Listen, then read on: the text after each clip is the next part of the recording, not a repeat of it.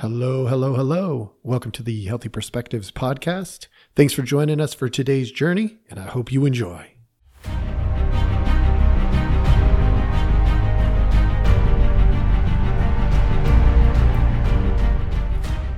Hello, hello, hello. Welcome back. Thanks so much for joining us. As always, we appreciate you giving us your time.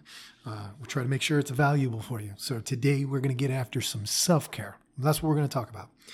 This is coming up because as I'm looking around and I am seeing all this stuff going on in the world, I'm also starting to notice that in my therapy sessions, we're having to talk about self-care more and more and more. So I thought, hey, let's just do a podcast on it. Get this information out there. At least then there's a foundation for people to build on, questions people can ask their therapist or anybody in their life that helps them balance, recenter, and correct their path. So we start off with what is self-care. Now, self-care is recentering or recalibration of our head, heart, and soul. Look, you're not going to find that in the Webster's dictionary. This is a functional definition that I use a lot in my therapeutic work. It's a recentering or recalibration of our head, heart, and soul. So the head, heart, and soul is the connecting piece of us, right? We have this sort of triune sort of system when it comes to mental health. It's not just our head, it's our head and our heart. And it's not just our head and our heart, it's also our soul. So obviously this can be, it can mean some different things to some different people, but we'll get into a little bit more of the details of that as we go. What self-care is not. Sometimes we got to take a look at what self-care isn't or what a definition does not provide us. Self-care is not extra chocolate. It is not, a double cheeseburger with some fries, although those things might be good. Or if you're like me, an extra large bowl of ice cream. Now, I use food a lot because I like food, sometimes more than I should. And for me, it's easy for me to indulge in some food products. Like I believe that ice cream is its own food group, right? It is also not a trip to Maui when you don't have the money to pay for it. It is not blowing off work when you can't feed your kids. It's anything that is selfish or self-indulgent is not self-care. That actually increases the level of guilt or shame that would grow on us in our head, heart, and soul. And when we do that, it may seem like, hey, it's the easy way out. I'm just going to go and do this thing. Maybe it's my addiction or maybe it's, I'm going to go on 5 dates this week, even though I can't afford them. Or maybe it's, it could be a lot of different things that it's not. If it is self-indulgent and selfish or self-indulgent or selfish, it is not self-care. Those improve nothing. So what does recentering or recalibrating mean? Recentering or recalibrating. Look, if we get off by a degree, 1 degree, it is not a big deal until we factor in time. If we're off by 1 degree, and we stay off for 5 weeks, by the time we get 5 weeks down the road, that 1 degree has turned into miles from our target. 1 degree is not a big deal unless we add a bunch of time. So recentering and recalibrating is that taking that, I'm off by a degree, I'm going to get back to that straight north, that direction that I know I want to go. What it means is we look backward to see if we have been on target. So where we came from, we look at where we are, and we look forward to where we're going. And as we do that process, what we often find is we're usually a little bit off. We're a little bit left or we're a little bit right of our target. And then we adjust to get back on center. So when I say, what does recentering or recalibrating mean? It means we're looking back, looking at the present, and looking at the future and our goals and aspirations, where we're trying to get to. And we're making sure we don't get too far off of target for very long. Obviously, we don't recenter or recalibrate every single day. What we do is we build in systems within our days and our weeks and our months and our years so that we have these moments of looking back, of looking at where we are and looking at where we're going. All right. If you are familiar with identity work, that's kind of what I'm talking about right here. It'll sound very, very familiar to you. Essentially, what it is making sure that we are balanced so that when we proceed forward, we don't tilt right or tilt left and get off track. And the way we get balanced is to take a look at our head, heart, and soul. So when we talk about the head, heart, and soul, what is that exactly? Like, what does that even mean? You know, many of you have listened to a bunch of my podcasts, and I'm greatly appreciative. You'll have heard some of this before. Look, our head, our heart, and our soul, it's our system. When I talk about mental health, I could talk about making sure that you eat, sleep, and exercise correctly. I've done that before. Those are important things, but what do they balance? They balance our head, our heart, and our soul. So I'll break them down a little bit more in detail. The head.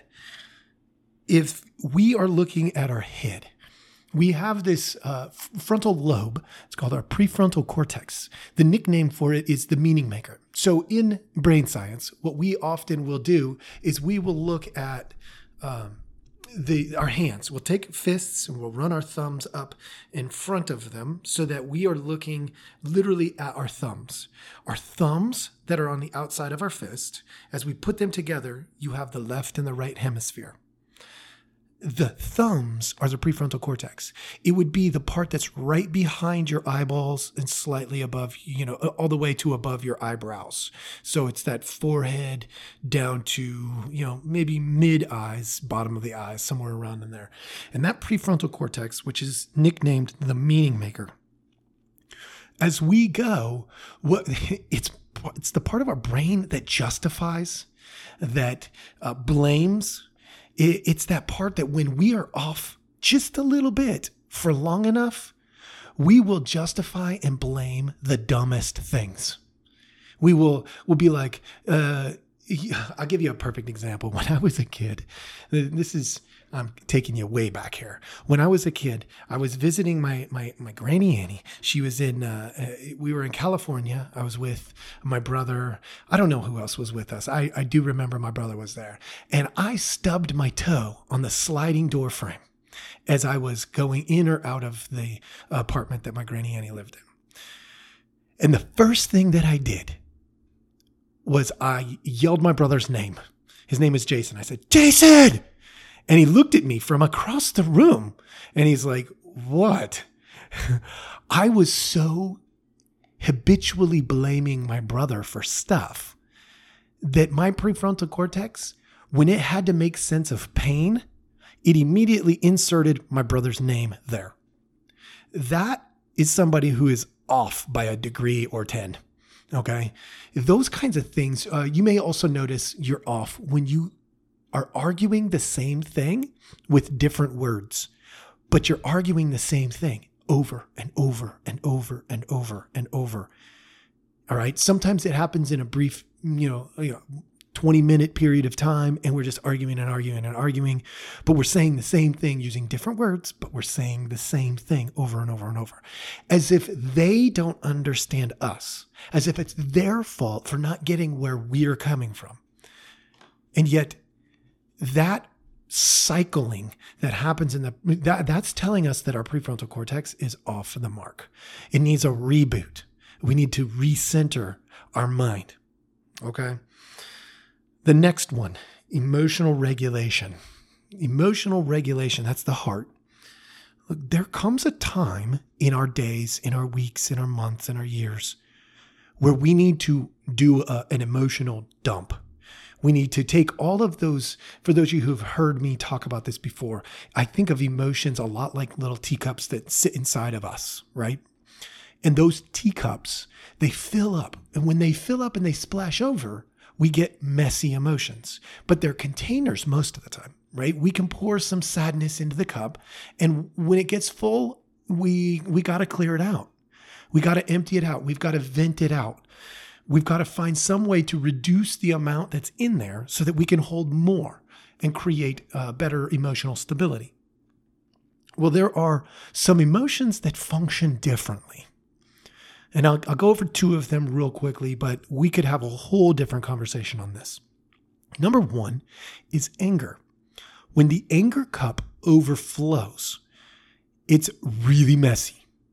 But here's the weird part. All of the other emotions, all of them, sadness, anxious, you could do a quick look at a chart for emotions, and there's just a whole bunch of different descriptors for emotions. When those other cups fill up and pour out, some of that goes into the anger cup. And as the anger cup fills up, because it's a secondary emotion, as it fills up, the weirdest thing happens when it overflows. It's holding all of these other emotions. So when it overflows, it's chaos. We can't tell if we're sad. We can't tell if we're anxious. We can't tell if we're ashamed. We can't tell because a lot of emotions are in that cup mixed up because they have come from the spillage of the other cups. So that one works a little bit differently. But there's another one that works very differently, and that's our love cup. When our love cup overflows, it does this cleaning process for these other emotions. It allows us the space, the time, the energy to clean out the sad cup and navigate it well. When we are missing the love cup being full, the other emotions all affect us much, much more. But when that love cup is overflowing, man, it seems like any emotion that we experience is more tolerable. So keep that in mind. When it comes to recentering, there's really two keys that I look for. I look at the anger cup because I want to know, are they overwhelmed in a bunch of different emotional categories? Because that's what fills up the anger cup. Or I look at the love cup. When I look at the love cup and I see it full and bubbling over, I know this is a person who can tolerate a lot more directness and in times where we are growing, confrontation, appropriate, healthy, of course, but confrontation. We need that friction to continue our growth. And when that love cup is bubbling over, oh man, you can move mountains with a person. You can take them from A to Z in just a few weeks sometimes. So when I'm talking about the emotional regulation part of it, the heart, I'm talking about that. Taking a look at those cups, making sure that our emotions are being managed in a way that's healthy and good so that our anger isn't filling up and that our love is getting filled up. The other thing involved with the head, heart, and soul is the soul. So what do we mean when we say the soul? Look, I'm not here to tell you what you're supposed to morally believe. Right? I have my own opinions and my own thoughts, and so do you. Obviously, I would love if we could find similarities because it's helpful, but it's not required in every situation to believe the same things. I can get along with an atheist, a Mormon, a Christian, a Catholic, a Buddhist, you name it, because it's not required that we believe the exact same things. What's required is that when we're doing that soul work, we are respectful and we are open in our mind, open to hearing what their experience is. Okay. So that's super important to understand. We don't have to believe the same things. However, there are some consistencies. When we're looking at the soul, we are really looking at priorities, right? We're talking about the things that are most important to us in our world. And there are some consistencies. One is, we often like if I'm running an AA group of some sort, we talk about a higher power, that there's something bigger and greater than ourselves. It's important to acknowledge that over the history of time that we have documented as humans, a higher power has always been something that is present. Now, what that means to one person may be very different than what that means to another. And so I'm happy to get into that in a different podcast, but understand a higher power, whether that be God or whether that be nature or something that says, I have a responsibility to something that's bigger than me and bigger than us. So that is got to be usually on the list. It's usually number 1 or 2 on most people's list when they're finding balance. And for most, I have found it's been in the number 1 slot when they're finding their most serene balance, the place where they can function at the highest levels. Then we're talking about relationships. Okay, so that's family, friends. Those things would be based on our design, extremely important. And so you find people who balance relationships as their second priority, or maybe their first, they flip-flop them. But typically that's what we see. And then work, education, something that allows them to make ends meet. In other words, it's going to be their career or their pathway to their career would be down on that list. And believe it or not, what's on the list, but tends to come out nearer the bottom of the list, is going to be objects, possessions, things that we can purchase that are extras. They're not needs, they're wants. And yet, if you've been listening to me, sometimes we prioritize our wants. Like we'll pay more to go to a ball game than we want to pay for our doctor. Is it backwards? For sure. But we expect other people to help fund our doctor visits. Well, the government needs to step in and use some of our tax money to do that. Or, we come up with all these reasons as to why because it's a need, it should be met for us instead of met by us. And we see that weird sort of out of place prioritizing of objects and possessions more in the number 1 or the 2 slot. Something to consider. I'm not telling you you're doing it wrong or anything like that, but it is something that is a very common misplacement when I'm doing therapy and I see that happening. Okay. I guess the next question should be, how do we recenter or recalibrate? Because the how-to matters. We got to know how to do it in order to make it happen, right? So what's the process? Look, I talked a little bit earlier about, we could be off by a degree for a short period of time and we can correct super easy. But if we're off by a degree for 10 years, that shame builds and builds and builds. And we end up with a whole lot of correction we have to make. So first and foremost, I want to emphasize, we have absolutely got to prioritize self-care on a routine basis, whether that be daily, weekly, or monthly. We should not go more than about a month without taking a look at our self-care. That's very, very important, because the further we go, the more it builds, the further off track we get. So we need to be able to make corrections in our days and our weeks and our months so that we don't end up years down the road thinking, well, why didn't I just way back here? We don't want those fill in the blanks from way back there. We take care of our stuff as we go. And it's a lot like, if you think about it like this, it's a lot like cleaning a house. If you just throw the dishes in the sink, all day long, by the end of the day, there's a lot of dishes. But if you clean even 2/3 of them as you go, it might be 2 to 3 minutes here. And then later on, you're like, you eat another meal, you got 2 to 3 more minutes. And by the end of the night, the pile seems manageable. You didn't get very far off track and you don't have to make very many corrections. The same would be true with laundry. You throw a load in every 2 to 3 days, not a lot to do. If you try to do it once a week and you have a family of 4 or 5 or 6, holy moly, that's a lot of laundry.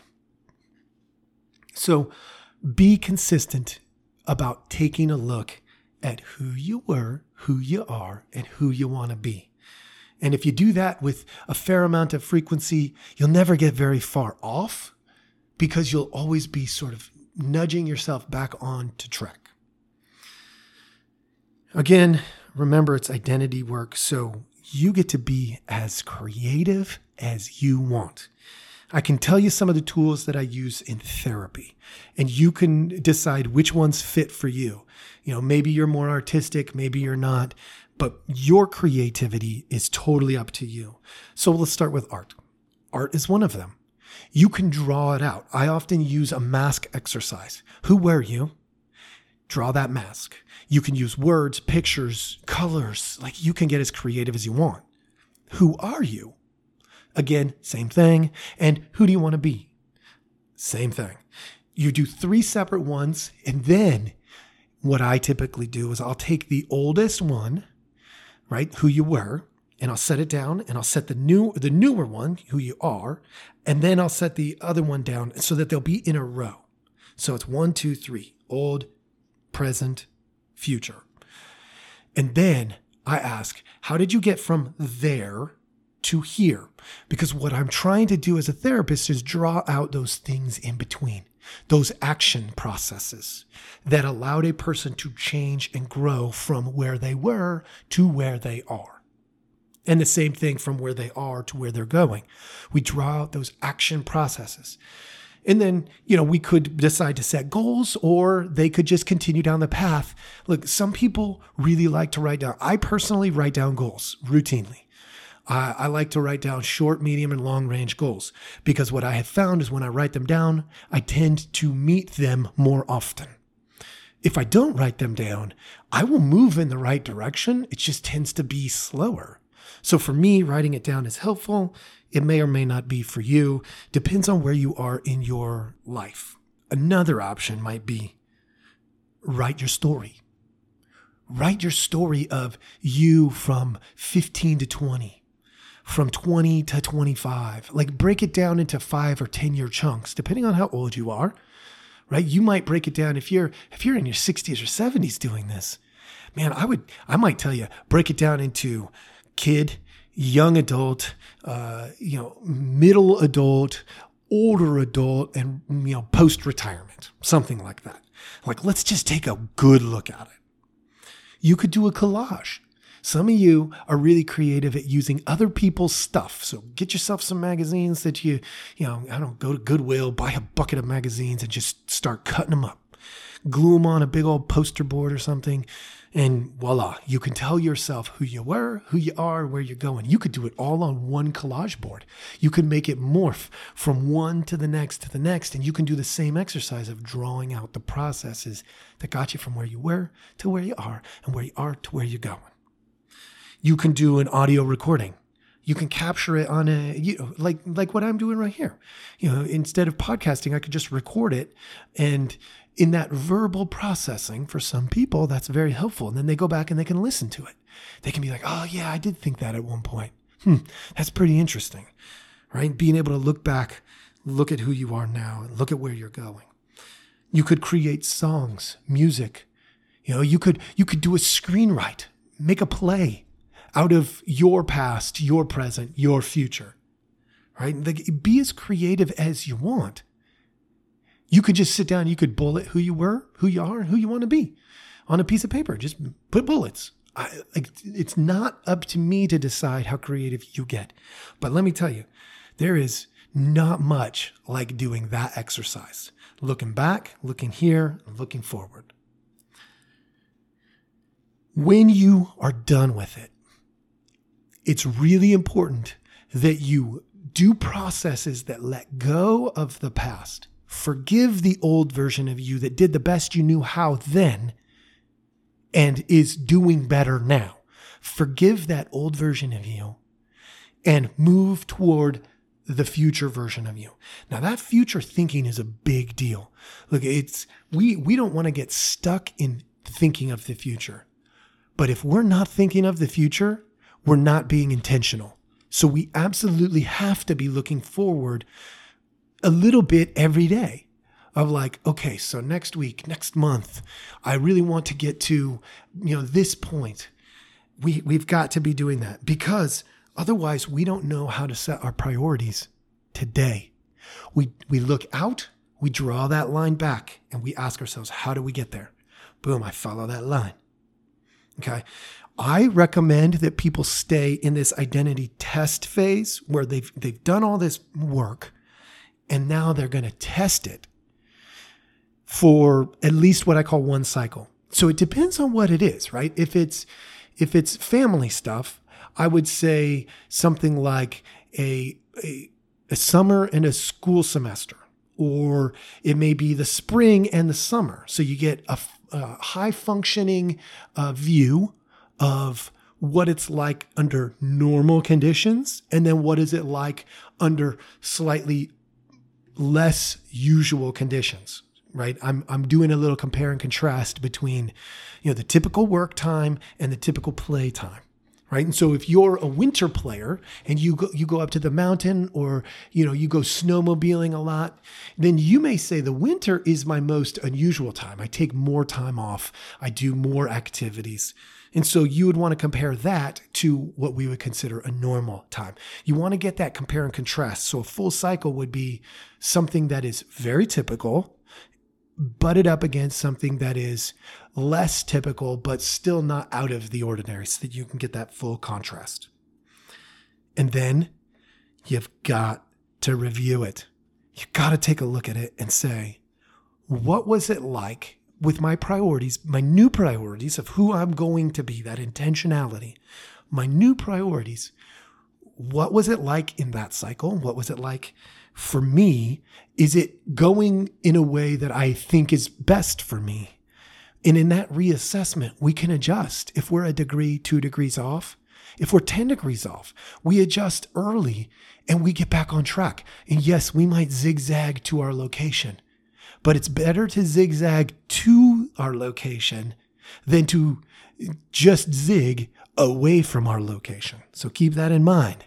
All right. We don't want to build that shame over time. We want to keep correcting a little bit all the time and get back on track. We want to set markers out there and review.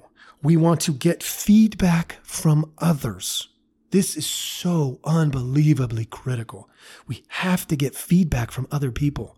You cannot get to your destination alone. I don't care who you are, what country you live in. You cannot get there by yourself. It is just not going to happen for you, right? In America, look, we talk about it all the time. Independence, it's fantastic. What does independence really mean? Does it mean by myself? No. Look, I've had to have mentors. You will have to have mentors. Somebody who takes you under their wing and says, I got you. I got you for this phase of your life. Let's talk about these things. Maybe that's a therapist. Maybe that's somebody in your church. Maybe that's a good friend that's been there for you all along. Maybe that's a mom or a dad. Maybe that's a cousin. It could be a lot of things, but you got to have somebody that's got your back in those times where you're falling apart. Somebody who's there to say, I'll be motivated for you until you can get motivated again. All right. We need those in our life. That feedback is probably the best thing, even though it hurts, it stings a little to hear, yeah, when you did this, that was pretty awful. But guess what? When we have somebody in our life that trusts us enough to handle that, man, that's a beautiful thing for sure. Remember, they should come from different environments. When we're looking for that feedback, again, they provide feedback. You get to assess it and decide if it fits. But if it's coming from different areas, say like home or work or school or your play friends, your different social activities, if you're getting it from all the different areas and the feedback is similar in all of them, even if you don't like it, there's probably a truth within it. Now, if it's different in all the environments, then the question becomes, are you being authentic? You've got to ask yourself that. Am I being authentic in all of these environments? Because if the answer to that is no, you're going to carry a burden of trying to pretend. You're faking it. And being fake doesn't last long term, right? That's many degrees off of your being intentional, right? We don't want to fake. We want to be real, authentic, and consistently moving toward the best version of ourselves. So that covers a little bit of the how to recenter and recalibrate. I hope this was helpful. I hope that some of you out there in podcast land are getting some good takeaways. Maybe you just thought of a project that you can work on. Look, I love it if you take some of this and you put it to use. Please. And if you're a therapist out there, put it to use. Do this stuff. It's good too.